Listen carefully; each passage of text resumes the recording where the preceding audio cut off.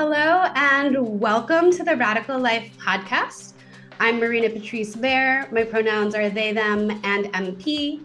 I'm recording for you today on the unceded lands of the Lenape peoples. And today it is my absolute pleasure to be speaking with our Nourish module leader. Would you like to introduce yourself? Hello, welcome. My name is Ty, and my pronouns are he, him.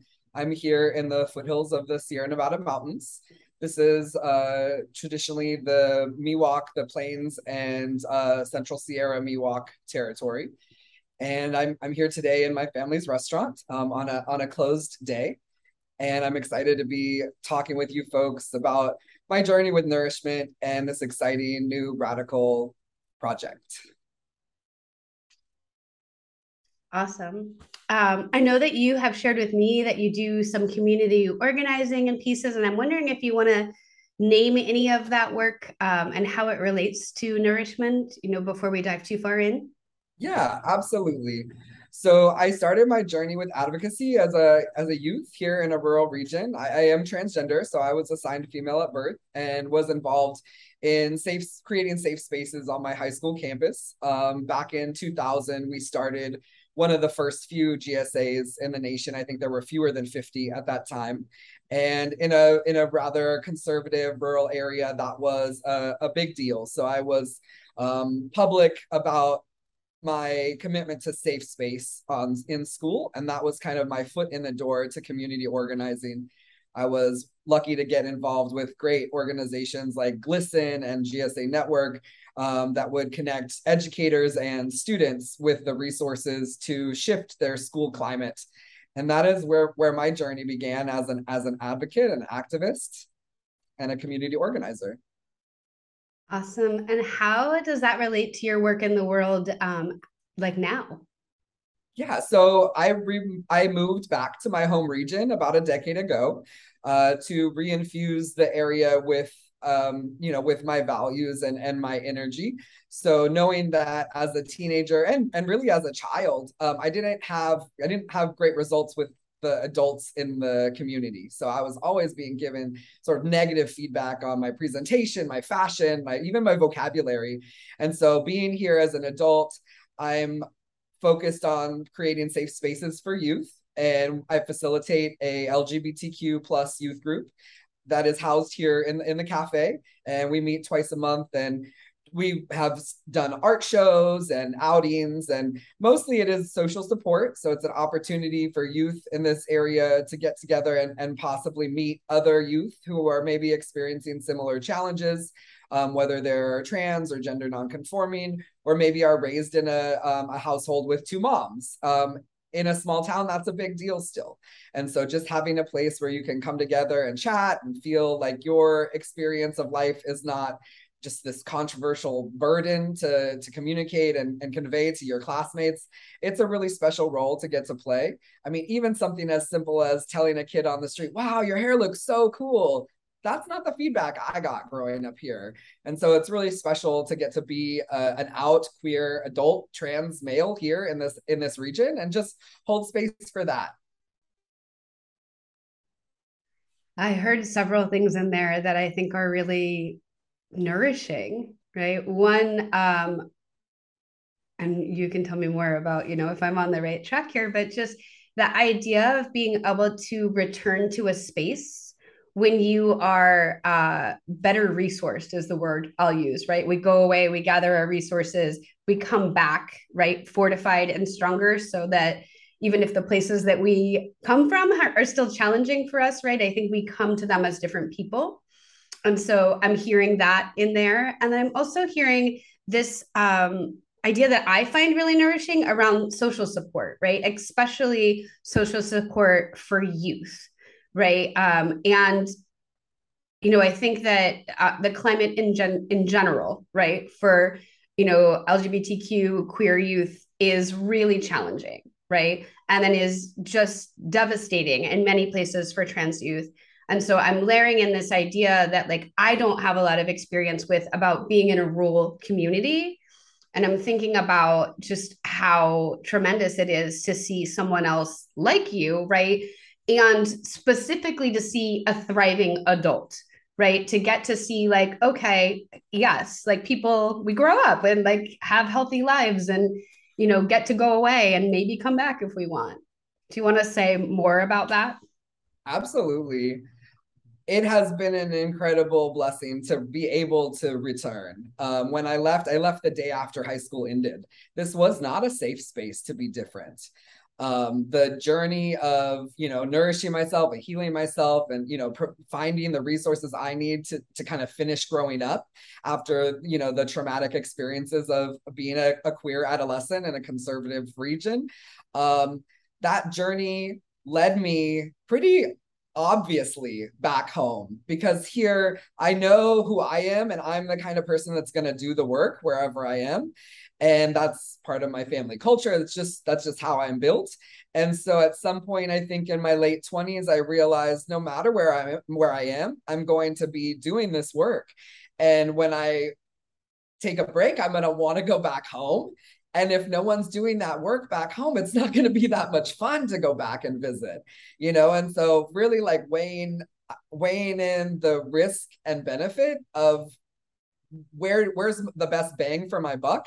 If I'm going to be organizing queer youth, it might as well be rural queer youth in my home region, because it is not only is it a really neat way to be able to give back, but it heals me tenfold. I mean, the nourishment that I receive sitting in a group of kids, listening, they're teaching me new terminology, and it's just a really special role. And I know that I didn't even know the word transgender until I was 18 or so. And so that was after I had, I cut my ID in half over the gender marker. I knew something was going on.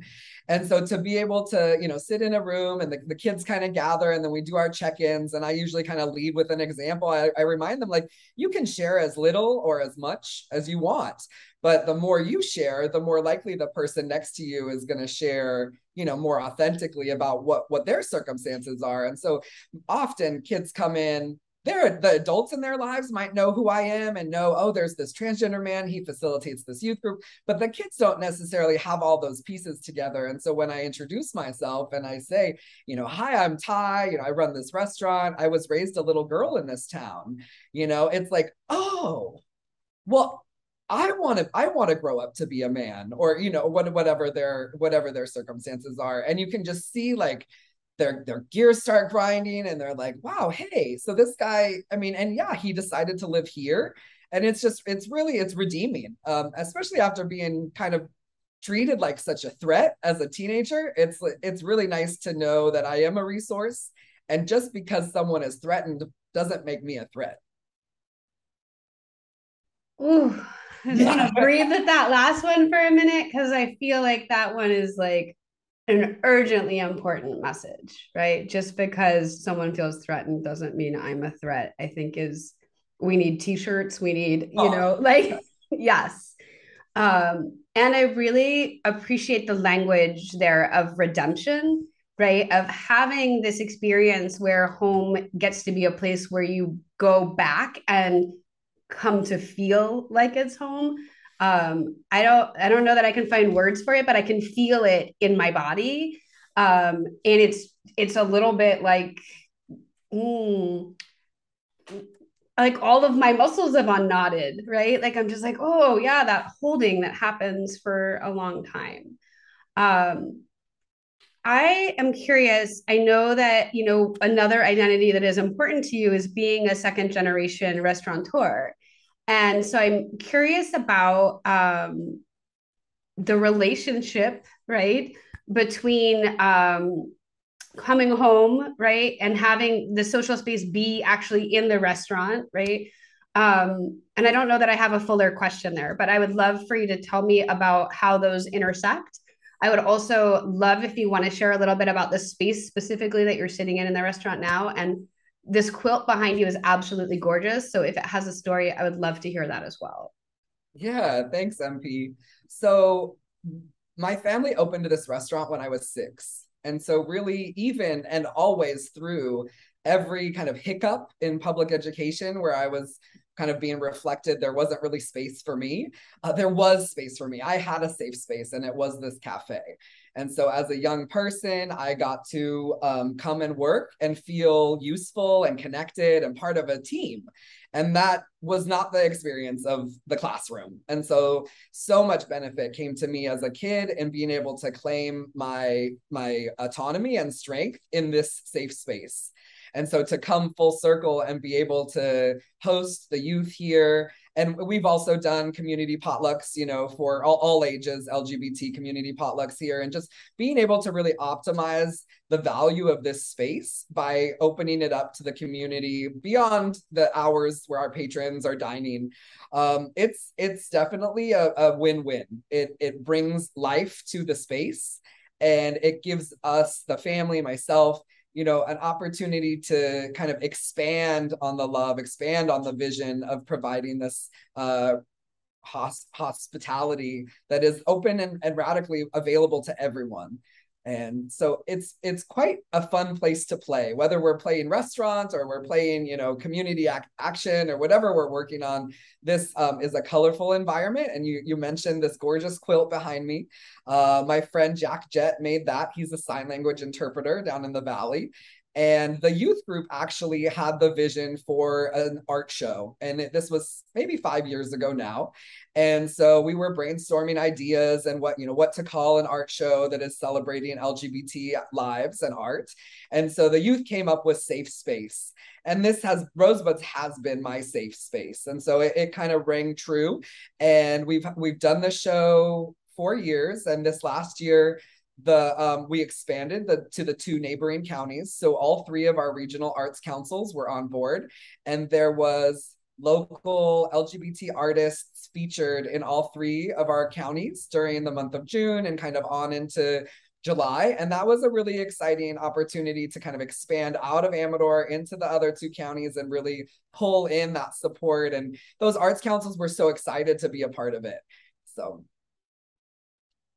I love this ripple effect, right? That comes out of a well-grounded space, right? And an idea that continues to expand. And I imagine that the other counties that are near you are also fairly rural. Is that accurate? that's correct. Yes. So really like sweet for me to imagine this like spreading, right? Because it's really, I think it's special that you have, this space, but also the idea that what happens in a space can really like exponentially magnify. I think that's really it's really important to keep in mind, right? That there aren't really any little actions, right? That like they all sort of grow, and the more folks they touch. Absolutely. Yeah. I am curious about in terms of what has shaped your understanding of nourishment. I hear it's the cafe. I hear that it's interacting, and creating a social space for queer youth and also like families of all ages. Is there anything else in there that you want to share about what has shaped your identity or thoughts around being in particularly like a food service space for nourishment? Yeah, absolutely. So I really was raised by waitresses. And so that kind of iconic, swivel chair diner scene, and, maybe she's chewing on the back of her pen and just, calling you honey and all that. That was my childhood was surrounded by waitresses. And so that style of kind of good home hospitality extended to everyone, the grouchy guy who's there before you open, all the way through to your first timers, or these days I wait on people who've eaten here over the course of the last 30 years, and anytime they're in town, this is where they stop.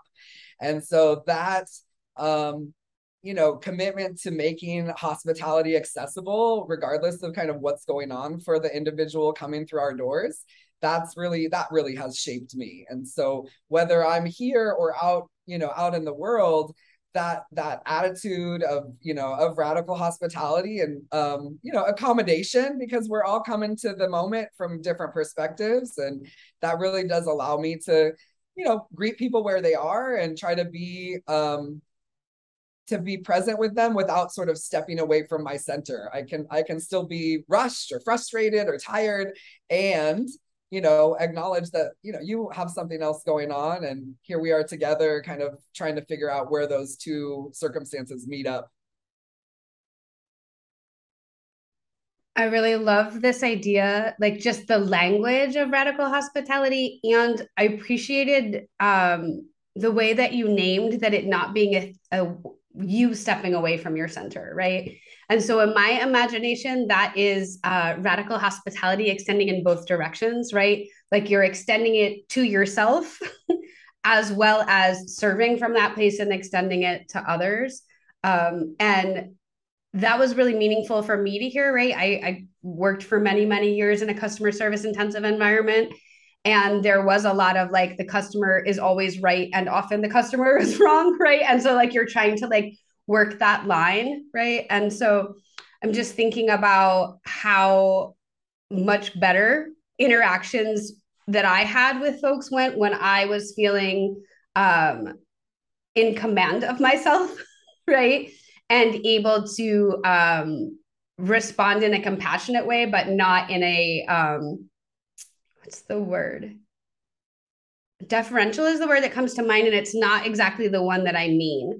But like where you're not giving yourself away. And some of that for me is important because it means that you're actually serving from a very whole place, right? And then people are getting that from you. So they may not always be getting exactly the answer that they want, at least in the case of I worked in finance, right? Like, which maybe is a little different than like, yes, can you modify my order? But they were always getting an answer that came with the integrity of me being in my own space. Right. And I really think the difference there is sacred commerce. Mm-hmm. So my mom and has committed this business to the concept of sacred commerce. And that means we value our staff as much as our patrons. And that extends back to ourselves, of course, because we are part of that crew. And so if the balance is off in such a way that the labor is being exploited, you really can't sustain hospitality very long.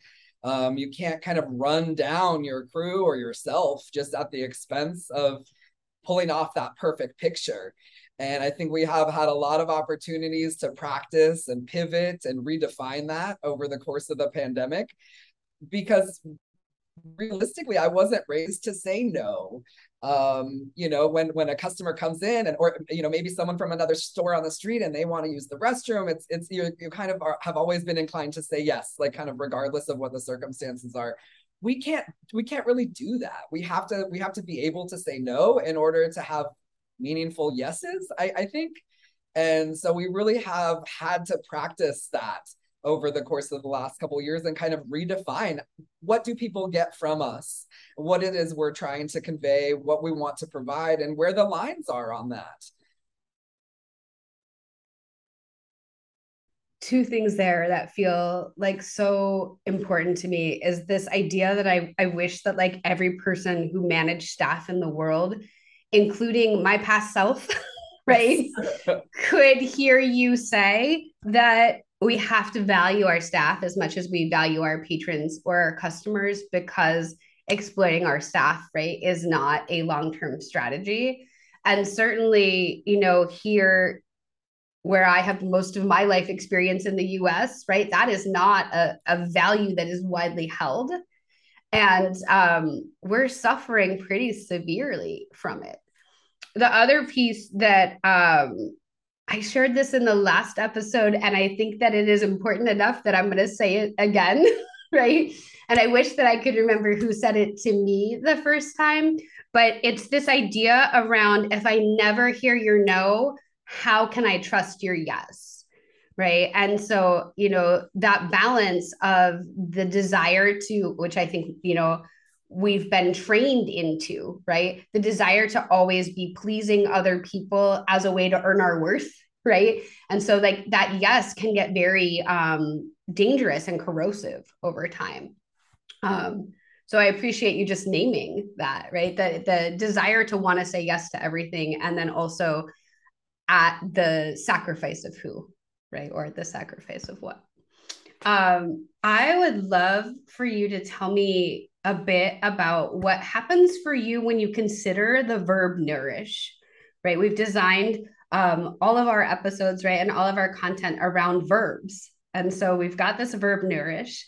When you think about nourish, what are we nourishing? Yeah, I love that because I am a man of action. And so the action is much more comfortable for me than maybe the concept or the emotional relationship with nourishment. And what are the actions there? And for me, one of the things that comes to mind immediately is human interaction. I am nourished by conversation. I come from a family of storytellers.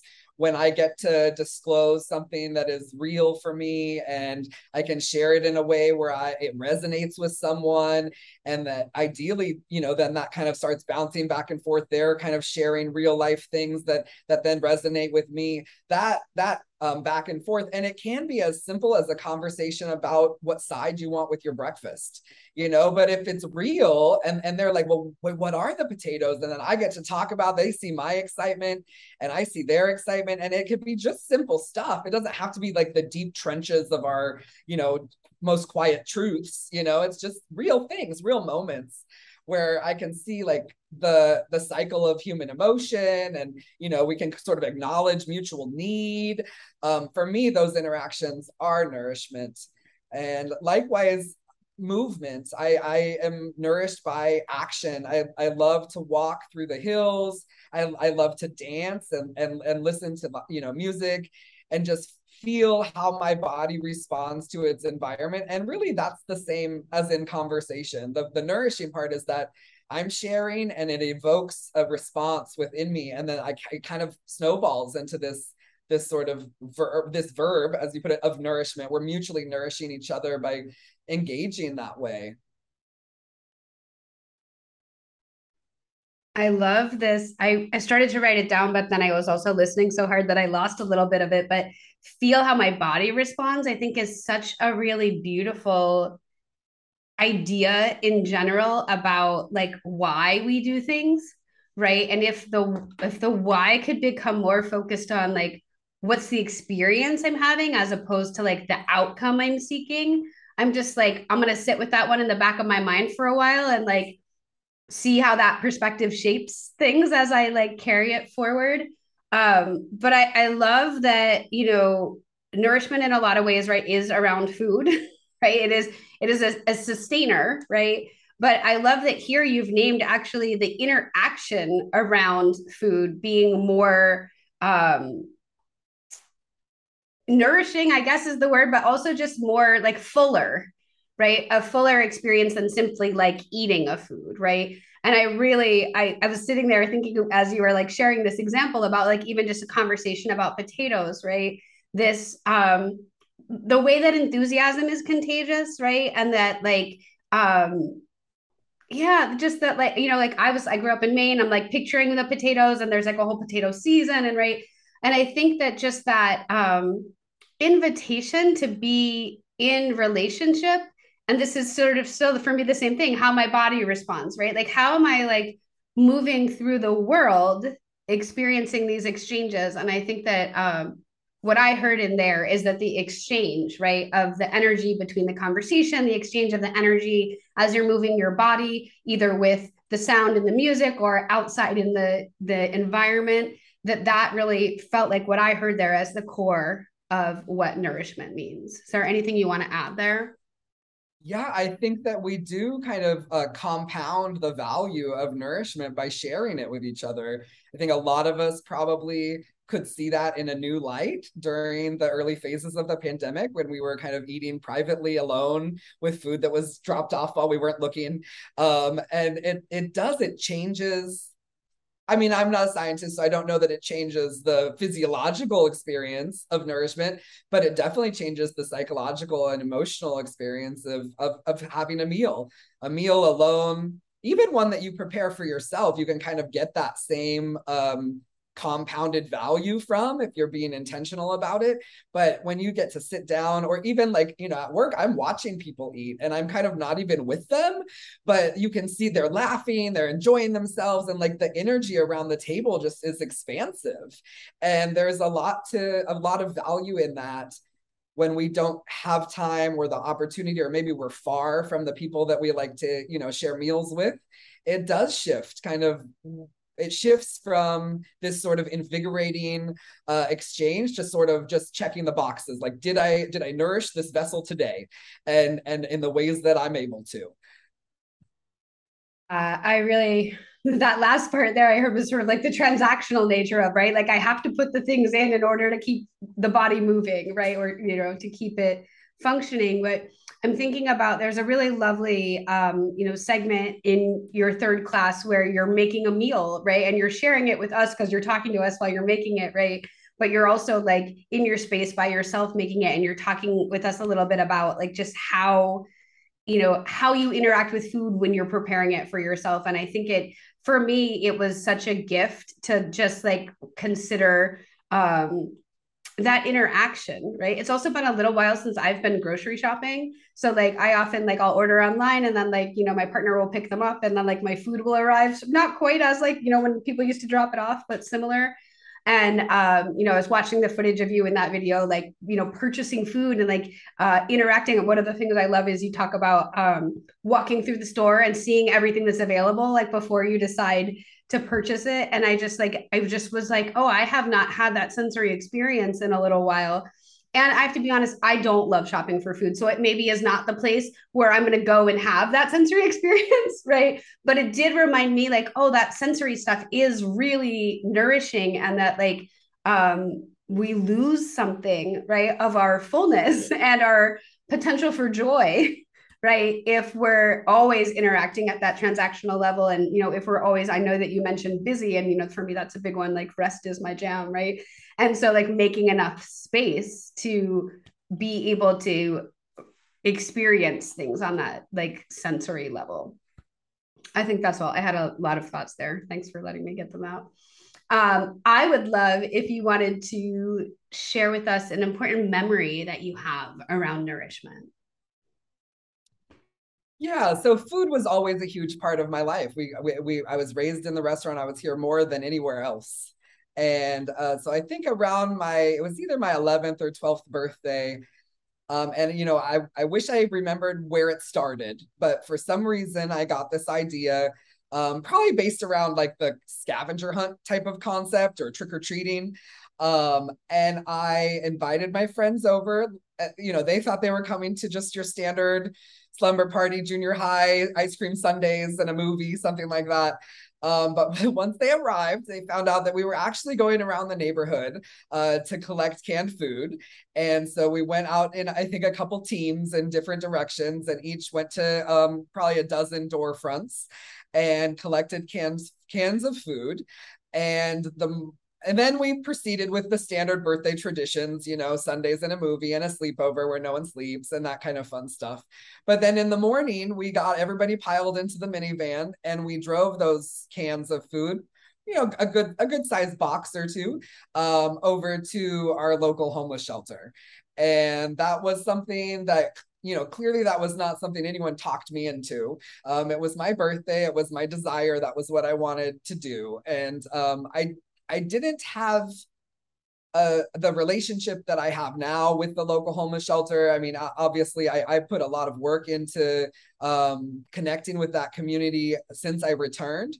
But that was the spark of truth within me, that at that age, I wanted to make sure that other people had access to nourishment. I knew that I had the ultimate access to food, and that I was aware that not everyone did. And so even if my peers kind of didn't really understand what that party was all about, I think of it often because it came from within me. It was a part of just who I am. And that part is strong still today. I come across people and I figure out what way I can be a part of a good thing in their day that day. And we continue to do that type of sort of pay it forward process here at the cafe. We have very generous customers, and we have meals basically pre-purchased. So if homeless folks in the community, or someone forgets their wallet, you just never know really what a person's circumstances are, locked out of the house, but they're hungry. So folks kind of know that if they come in and they're not able to purchase their meal, that's going to be taken care of. They probably don't always know that it's actually already been taken care of. And so it's a really neat to be able to continue that and make sure that the quality of nourishment that we provide our patrons is extended to our neighbors, regardless of their means. I love the through line there, right? Of nourishment again and being something that is better when shared, right? And this took me back to a memory of like canvassing a neighborhood when I was in high school, right? And like, I was like, oh, I remember this, like going and asking for people for things. I was trying to remember the context of like for canned goods. I'm sure it was like one of our service projects, but I think it's really, it speaks to how nourishment is a core value for you, that like this is what you wanted to do for your birthday and this is what you wanted to share with your friends, right? Like this is I love that this is a gift that goes in multiple directions, right? Because you get to share nourishment with folks who literally are able to take this out into your community. But I'm also imagining the gift that you give to the other folks that show up, right? That maybe this isn't in their awareness, right? And so like just also the way that people, especially I'm thinking for myself about like in that like high school age, right?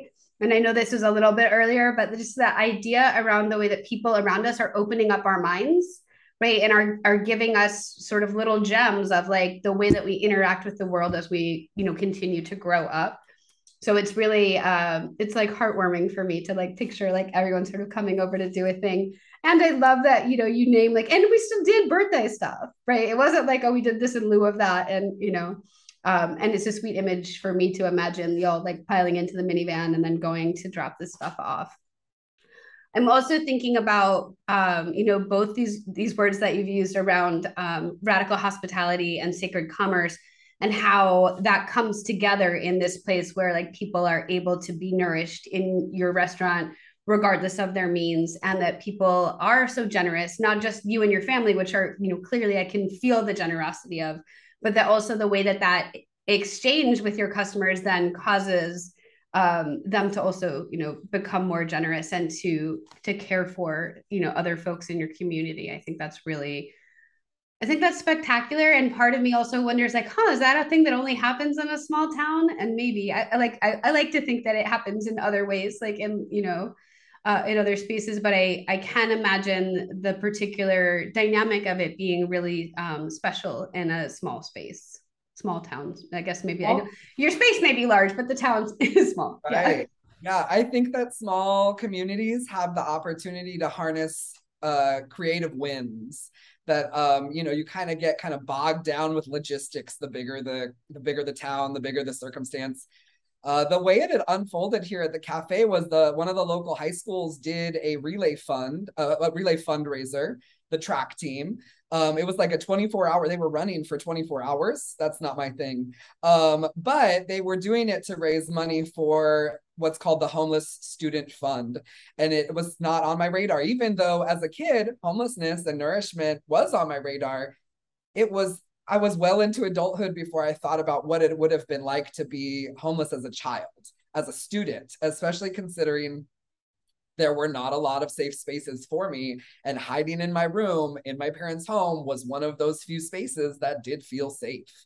And so when the track team did that relay that weekend, this was maybe 5 years ago, we talked to our servers and we all decided that we would donate our coins because, servers make tips, at least in the US, servers make tips. And at the end of your week, you spend a bunch of time counting your coins up and exchanging that. And so though we're not maybe at the socioeconomic level to be like sustaining donors for something, public radio or some, to match our values, being able to dump all our coins in a jar at the end of the week instead of spending time counting and rolling them, which I do enjoy, that meant that we could be playing a part, even though we kind of, it's small. So we started there, and we call the jar small change for big. And probably over the last 5 years, we've put somewhere between $6,000 and $10,000 back into this community. So it's the coins from the servers if they want to donate those. But when I finish a transaction with our patrons, I offer, would you like me to put your coins in the jar for the outreach ministry or something along those lines? And so there's, again, another opportunity to kind of engage with them and kind of open up this conversation on access and values and nourishment. And it really is an interesting opportunity to see kind of what they hear in that offer and kind of where they go with it.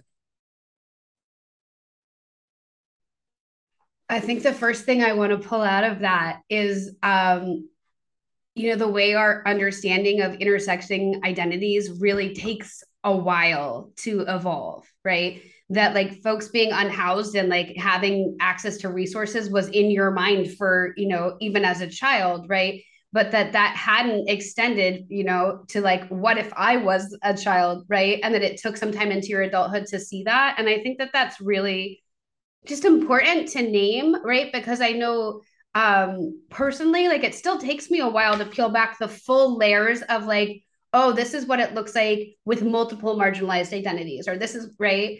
And so I also just really love the way that like you had this awareness as a youth, and then that young people came in, and like that, I just, confluence means a lot to me. I like synchronicity, so that really is like a beautiful idea to me, that like that there's this spark in you that then gets further ignited by the spark of other young people like bringing it together. And also like I'm having memories of my own, like of rolling coin, right, and of being someone who worked for tips, right. And yeah, and I think that when I think about my own time as a server, that like that those were not days where I was especially well paid, right? Like even if people were generous, right? And some of it is just the percentage on like what you're selling, right? Is only so high. And so I'm just thinking about like really what generosity that is to have your servers, put that back into feeding more folks in your space. And that really feels, again, I think it takes me back to this idea of sacred commerce and knowing that you're taking care of them within your community. And so they have that fullness of spirit, to be able to give some of that back in return, not just in their interactions with customers, but then also in literally making sure that those customers are able to afford their meals.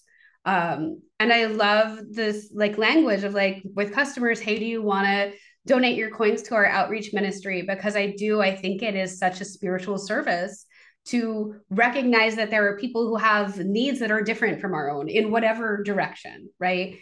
And to center them in being able to be of service in whatever way that we already have skills, right? Yeah. Other thoughts you want to add there before I move to a new question?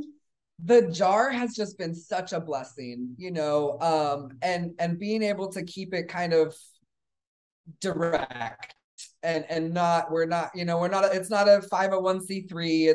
There's no board determining what action to take next. But if someone walks through my doors and they that you can tell sometimes you need a new pair of shoes, or maybe their animal was their service animal or their companion animal was injured, and if you're living outside, that's like your main source of nourishment, is that relationship between you and your animal. And so we've been able to do some really creative we've been able to take action, in creative ways to meet needs across the board. We purchased a bunch of Spanish language grief books for age appropriate children for the local hospice agency. Their library didn't have any materials in Spanish. And so as we learn about things, we get to kind of say like, what role can we play in this? And a lot of times when you're kind of locked into a niche, like I run a cafe, you think your role and you just kind of recreate that same role over and over again. And having this jar and being able to engage with our customers this way has sort of opened that role up. And, during the course of the early phases of the pandemic, when this is a mostly senior population. So most of our community volunteers were sheltering in place along with mom. We sent her home. And so there's a local meal that is longstanding that is 2 times a week, and it's complimentary to the community. And mostly it's unhoused folks and folks who maybe need the nutritional support, but folks also go just to socialize. Well, they paused those meals right in March of 2020, and so we caught wind of that, and we kind of did some quick brainstorming and looked at what we had. And of course our sales had dramatically dropped, and it was just my brother and I here and trying to keep ourselves sane and occupied. And so we decided, with the money that was already in the jar, to go ahead and host those first couple meals. And as soon as we made that decision, folks were calling the cafe and saying, I'm saving $300 or $400 a month not driving to work. I want to put that towards next month's meals. We didn't have to put ourselves out. We didn't have any surplus at that time, really, because we weren't making any money. And so those meals were completely paid for by the community, really without even having to ask. When people find out what you're doing, and this happens to me a lot with the youth group, or, someone will come into the cafe and say, I grew up here in the 80s and I'm LGBTQ, and, here's $200 for your youth group. And that type of stuff happens, I think, more in small towns because there's no question of who. They don't have to kind of go to a big center and say, what do? I want to make a donation. They will say, oh, you need to go meet Ty. He's doing this and that, and give, put your money where it can get to work right away. There is so much in there that really just made me feel a joy. That I'm trying to backtrack to what felt like most like I want to highlight. One, thank you for telling me more about where this small change for big goes, because I was really imagining it as meals in the cafe. And so it's really lovely to see the extent to which it moves out into your community. And I'm thinking about you saying that it's raised $6,000 to $10,000 over this period of time, and that really goes places, right? That can actually, I was thinking about you saying oh, it gets someone shoes, it gets someone, right? Those are they are large expenses when you don't have the funds. But in terms of what you can generate for expenses, they, you know what I mean? I love this idea that it is smaller things that people really need in their day-to-day life to support and sustain them. And that food is one of those things, right? But that I think what I felt in that was that being seen and witnessed is actually even bigger, right? And is often then we get the nourishment we need, and it's not necessarily food, which I thought was really just powerful for me to I have a really vivid sense of what's happening. As you're describing these exchanges, I can see, and I really want to highlight what you said here about, making the commitment to continue this meal and being in a place of we don't actually have a lot of surplus, but we're here and we need to do something to be in relationship, right? And hearing that then people really were oh, I can help with that. And maybe it's not the same people that can come and serve the meal, right? But that it's people oh, I have, like you said, this extra money from not having to do this thing I usually do. And so here it is. And I think that that's really, it is really spectacular. I do think that I can imagine how that is in some ways a feature of a small town, because it is people, it's there's a visibility that's happening, right? Whereas I think in, a larger city, it's often, there are so many things that it's hard that I don't know that I know people to the extent that you do, right? And I am thinking about why that is, right? It's really giving me a lot of food for thought.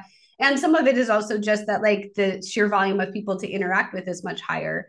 But some of it is also oh, there is a place, there is something about being in a place, right, where people come in and out that you get to have those ongoing interactions with. And I'm just thinking a little bit about that as well, just for myself, in this sort of pandemic times, right, that I came to work at home, and then I also chose to leave my career and shift what I'm doing, right? And so I had not until really this moment realized like, oh, this project that we've been doing together really has been bringing me that nourishment and like getting to have these podcast conversations. But it is wonder, it's making me think about like, oh, how do I expand that reach? So thank you for that, because it really was a gift for me to sit with that. I'm wondering if you want to say anything. I mean, I hear that there's a lot of things that are nourishing you in your day-to-day life in this actual like restaurant space interaction. But I'm wondering if you want to say anything else about what nourishment looks like for you in your day-to-day life, and perhaps also how that's shifted over time. Absolutely. So having kind of been socialized to give, and cater, turning that care back around to myself was not second nature. And for me, one of the ways that I kind of wound my way back around to self-care was through direct outreach. I had a good friend who's no longer living, and she went by Da Vinci Rembrandt, and she was living outside here in town. And it came to be that where she lived was where I parked. And I felt I came to feel so much safer parking there, knowing that she was there. And not everybody maybe would have wrapped it up for themselves that way, but we struck it up. We struck up a conversation or a friendship, what evolved into a friendship. And there was just something very comforting about knowing that, where I was leaving my car, there she was, and I think that maybe she felt a similar sort of increase in safety, knowing that, because when I pulled in, then her space was kind of behind that. And so there was sort of a symbiotic balance to her occupying this space and me occupying that space. And we got into kind of a pattern together. And I realized that, because mostly through her encouragement, because I'm always going to check in with people. That's how I am. So, I see you, I'm like, have you eaten today? And so she would turn that right back around to me, and be like, well, what did you eat today? Have you eaten today? And often my answer was no. Whether or not she had eaten, I don't, it was like, oh, you're right. Okay, I'm going to go inside. I'm going to make myself, I pretty much survive on salmon patties. It's a really quick, like, protein source. I don't have to do much to it. And so I just would, put up a couple of salmon patties on the little, Foreman grill or whatever, and collect a few snacks and go back outside. I do better if I eat my meals, at least a meal or two, every other day outside. And so I would get back outside. She loved the salmon. We both like salmon. And so we would both get to eat. And sometimes we would just sort of, we would take our food in different directions. And sometimes we would sit and eat together. But it was that reflection back, like, she so obviously she knew that I wasn't going to be able to keep offering food to someone else unless I was nourishing myself. I knew that on some level, but that wasn't what I was paying attention to. I was paying attention to her and kind of reading, the signs of if this is an up day or a down day, or kind of where things are going. Um, in community organizing, and I'm sure it's small and large towns the same, there's so much misinformation. If you've never experienced life without a home base, you don't really know what that's like.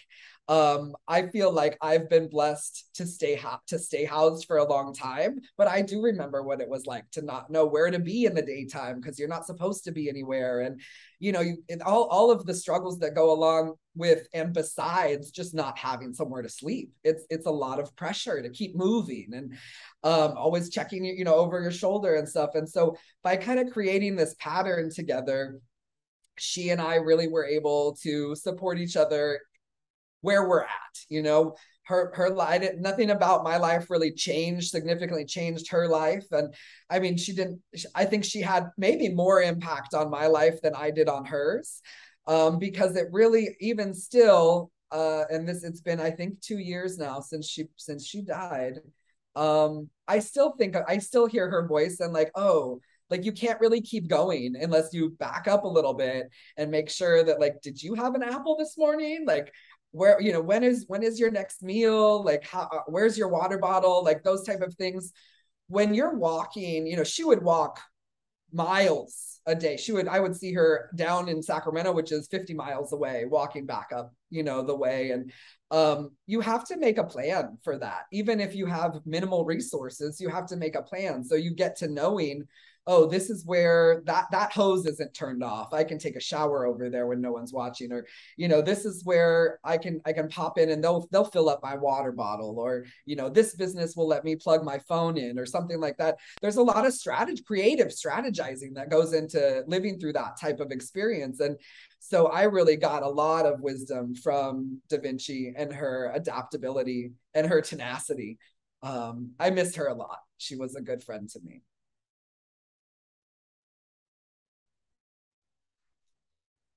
I'm just sitting with the feeling of her for a minute.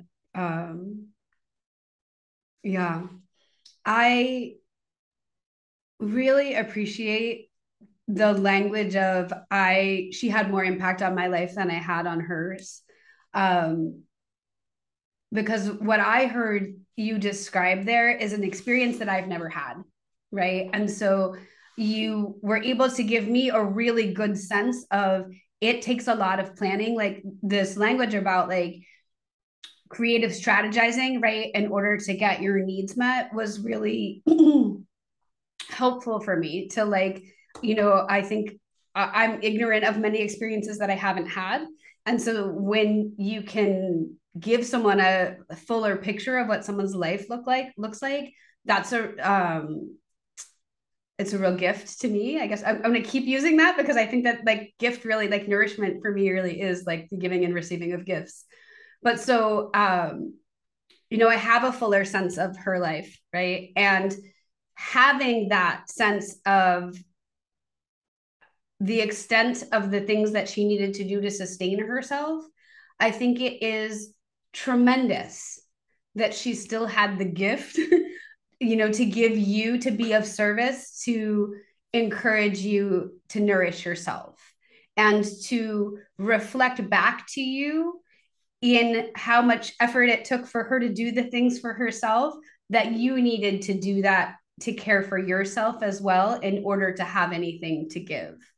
um that was a really like a rich imagining for me. I was able to really get there and see that exchange. And I appreciated especially this moment where you said sometimes we took our food in different directions, right? That sometimes friendship is not about being in each other's space, right? It's more about being seen and having the fact that you have needs recognized, and then having a variety of ways to like meet those needs, right? That it might be really being in deep conversation, but it also might be more spacious.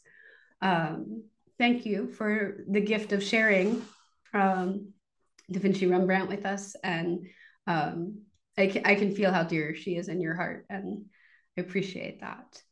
I just need another second, I think, to sit with her. If I may, people always think that, I do homeless advocacy. People who don't think of all the things I must get asked for, and they're way off base. Like even like, yeah, I usually notice like, dude, do you want new shoes? Because those aren't really what they used to be. Rarely does someone say, will you buy me shoes? It's such a blessing when someone can get to that point where they actually know what they need and are willing to articulate that. And so the types of things that she would ask me for were like a bucket, a broom, that I think that those were like the two things she liked a good burger, but she would always offer to pay me in diamonds. And whether or not she had diamonds is irrelevant. But I don't like diamonds. I'm very simple. Like I would just say, yeah, I'm not really into diamonds. You keep your diamonds. And so we had that conversation a number of times where she would offer to compensate me with diamonds. But I think that for me, the diamond is a result of pressure, and that she was the diamond. She felt the pressure, and that these, fleeting moments of eye contact or lucidity, those for me, I cherish those were the diamonds. Absolutely. Thank you for adding that, because the the diamond piece really is illuminating, right? That like really she was giving you diamonds. Like, yeah. Mm-hmm. Yeah. I'm just gonna breathe with her for another moment. I'm not quite ready to move on to a question, so I'm just gonna take a second. Mm-hmm. All right. I'm gonna change topics if are you feeling ready for that? Yeah, thank you. So I'm wondering what you might recommend to someone who um, is maybe newer to considering nourishment, right? Or maybe has really thought of nourishment in very particular or like rigid ways. How might you invite them to engage in that in a different way? I think, MP, I think that's a really great question. And even for someone who's been like in the trenches, really evolved and really made great strides in their relationship with their own nourishment, I think that the answer for both folks is the same. And that like I'm hearing my older sibling, they had said something a few months ago working on some art that like we are all just big 5-year-olds, and that we're all just we're whether you're in a meeting with a bunch of adults or whatever you're doing, that's really the table is really just a bunch of 5-year-olds in big bodies. And so when we think about our own nourishment, I think that taking, kind of peeling back the layers to that little 5-year-old, or like how would I coordinate tomorrow for Ty if Ty was a 5-year-old that I was in charge of? By all means, that kid would have all the healthy snacks and all the mental activities and all the social opportunities and everything that was available to them, because who's not going to prioritize a beautiful little vibrant 5-year-old?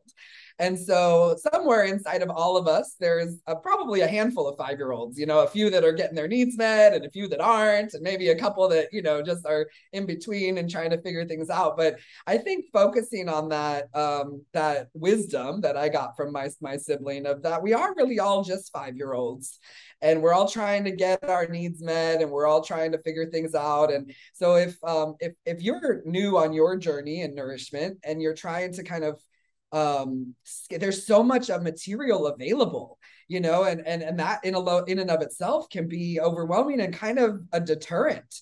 But just kind of blinding ourselves to all of the resources available, and really trying to get in touch with that 5-year-old. And it might be different for you.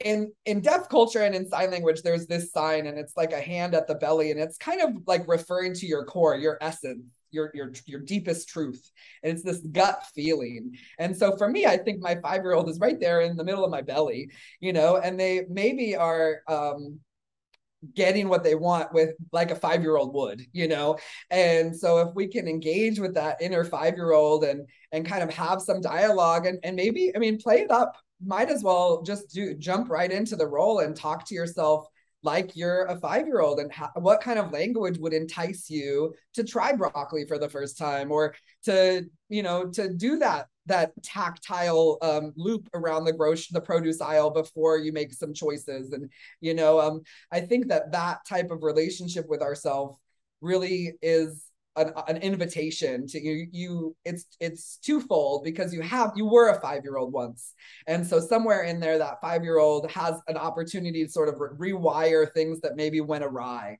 And then also you get to kind of move forward with that little guy and say, hey, well, where do you want to go? Like, what's it going to look like? How will you know that you're growing up? How will you know that you're taking care of yourself? I think that that's a beautiful place to start. And if that's something that folks, take me up on, I would love to hear like what that experience is like for people. What a lovely invitation. I have a 2-year-old, and so I do also often think about this, and 5-year-old I think is a very relatable time, right? Because this is like, at least for many of us, the first time we like consistently left the house to go somewhere away from the house for a long time, right? Like school is a very different environment than like being in a daycare center where there's like people, right? And so anyway, for me, I'm thinking about being 5 and being someone who's like going away to school, and like, what kind of things do you need, right? Someone helps you pack your lunch, like you take a snack, right? You probably take a change of clothes because who knows what's going to happen while you're away, right? all of these things that like people, many of us maybe had this experience. I won't say all of us because I know that there were some of the 5-year-olds in me also don't have their needs met, right? But I think picking the way that I would want, like my vision and my dream for how a 5-year-old would feel most held and protected, right?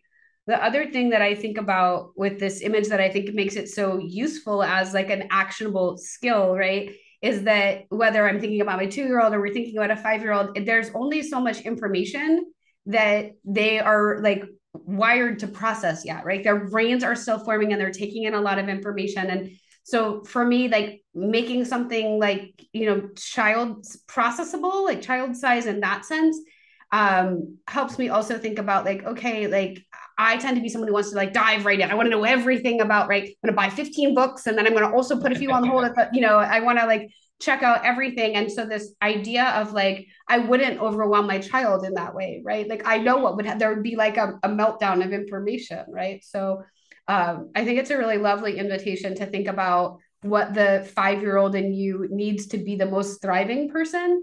And you did also like name there, right? This rewiring, right? And I think this is a really beautiful invitation if your childhood was not nourishing in this way to be able to go back and reparent and hold yourself and get some needs met there as well. um, and I hope maybe folks will leave us some comments, in the podcast on our YouTube channel about, what happens for them if they try this. And I think it's a really rich invitation that I'm going to take forward as well, because I'm also really deep right now, specifically into the launch of our product in the next couple of like, right. And so for me, that often tends towards like overwork. And I forget to like, we were talking right before we got on the call about how I had sort of a technological meltdown. And I was like, okay, I guess I'm just going to walk away. And I took a walk and I took a shower and I practiced yoga nidra. And I really like, I stepped very deeply into the things that I like value in order to sort of move forward. And I'm thinking about how much like kids need that. Like my kid, like if they haven't gone outside yet today, it's like an itchy feeling, right? And we all get it. Like, so yes. Yeah. And MP, I was a very serious child. And so the rigidity and sort of like logic that adults tend to get weighed down by, I had that as a kid. And so I really had to start pretty young, like unlearning my natural structured self so that I could let that 5-year-old play. And these type of exercises, whether it's focused on nourishment or play, that 5-year-old has really carried me through. Yes, thanks for naming the word play. That's come up for us a couple of times recently as well, right? And just me seeing in the course of these podcast conversations, like, oh, I'm not getting enough of that, right? And I think maybe that's because it is hard to get too much play, right? And that it is a thing I think that we are to some extent wired to crave, and just how nourishing play can be. Yes. Mm-hmm. A lot of fun things in here for me to think about and take away and be like, oh, what action do I want to, take with this Nourish verb? So thank you for that. I am wondering, we're getting close to my last question here. So I'm wondering if there's anything that you want to add or share that like we just haven't touched on yet, if there's anything that's coming up that you're like, oh, I want to make sure people know that.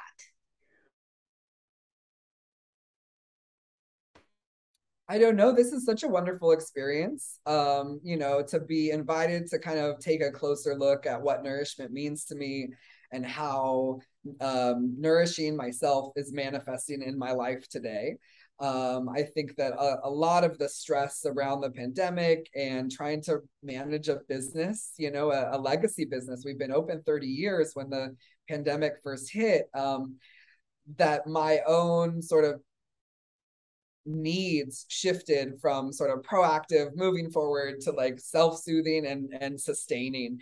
And I think that we have this wonderful life experience of taste and touch and everything about food can be soothing if we let it.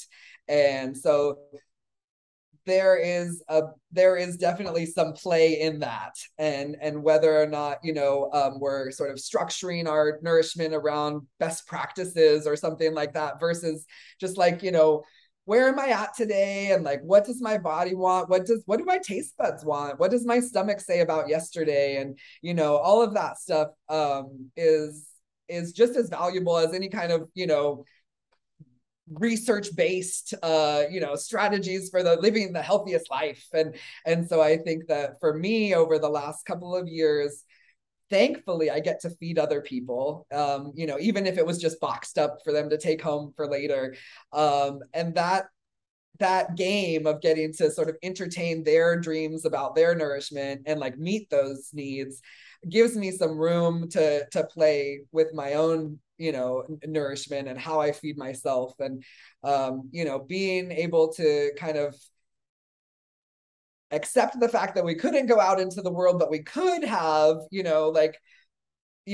were saving so much money on say commuting, we could buy the good ice cream and it's like this is going to do for now because this is what we have available to us, and celebrating and kind of sharing, even digitally, like the family was having sort of family gatherings on Zoom or whatever, and we would talk about, well, what are you guys eating for dinner, because normally we'd be together eating dinner, and it was just a really nice way to kind of calm the stress of the pandemic and just remember that like either way we're going to find ways to feel good, and one of those ways is playing around in the kitchen, trying new things, figuring out kind of how much we can get out of one serving or something, because we're trying to reduce trips to the store, and there was a lot of room for play in nourishment over the last couple of years, and I look forward to kind of keeping that with me as I move forward.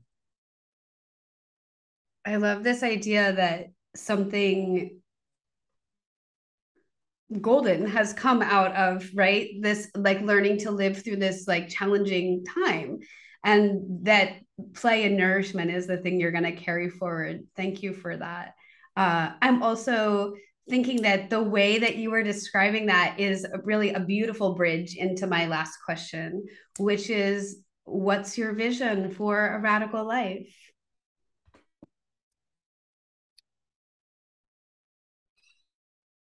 I am a product of a radical vision for life. My grandparents, my mom, her siblings, we are a radical family, and we are, I was sort of encouraged to take up space, which is radical. And so as I move through the world, if I need to stretch in the middle of a meeting, I get up and stretch. Or if I'm headed to a class and the right thing for me is to be on the ground during that class, just let you guys know I'm going to be sitting over here. I'm going to be on the ground. And so however I need to take up space, I feel empowered to do so at this point. And we'll have fleeting moments throughout life where we're like, "Ooh, I can't actually take up space." But I try to get back to that as quickly as possible. That actually, the space I'm in benefits from me taking it up, and that I'm not serving myself and I'm not serving anyone. I'm not serving the universe by minimizing the space that I take up. And so whether that's in my own home kitchen, at the grocery store, or out at a meal, taking up space, having that dialogue, figuring out, if I have specific needs, I'm looking at what's available, like how can we get to the point where I'm going to get what I need, and it's not being afraid of that communication. There are times where asking, is the soup made with the vegetable broth, and it's like, do you want to bother to ask? Like, I don't eat meat. Well, yeah, I want soup though, so I kind of need to know. And so being comfortable enough to be able to take up that space and have those conversations. And even if it's a no, the server learns something like, oh, like, you mean you don't have to use a chicken broth to make soup? And we all kind of get to just sit in the awkwardness of it.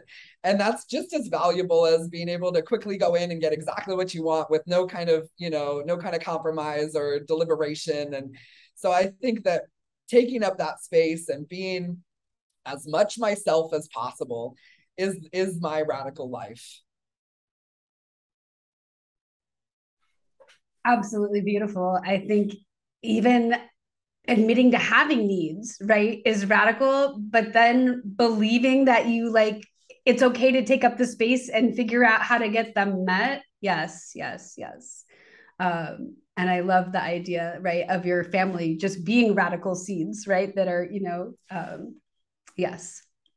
Thank you so much for spending this time with me. It really has been joyful for me. And so thank you for that. Thank you. This was a pleasure, and I'm excited about this project, and I look forward to hearing more from the other presenters. Thank you for joining us. Head over to our website at radical.life to sign up for your free Radical Life Starter Kit. Our website is radikal.life. The Radical Life podcast is produced by me, Marina Patrice Vare, and edited by Cassidy Vare. Our theme music was created by Mark Measy. Radical Life is a co-creation with Manjot Singh Khalsa and Radical Healing. Connect with us on social media, Radical with a K. We're on Instagram at radical_life_22 and Facebook at Radical Life.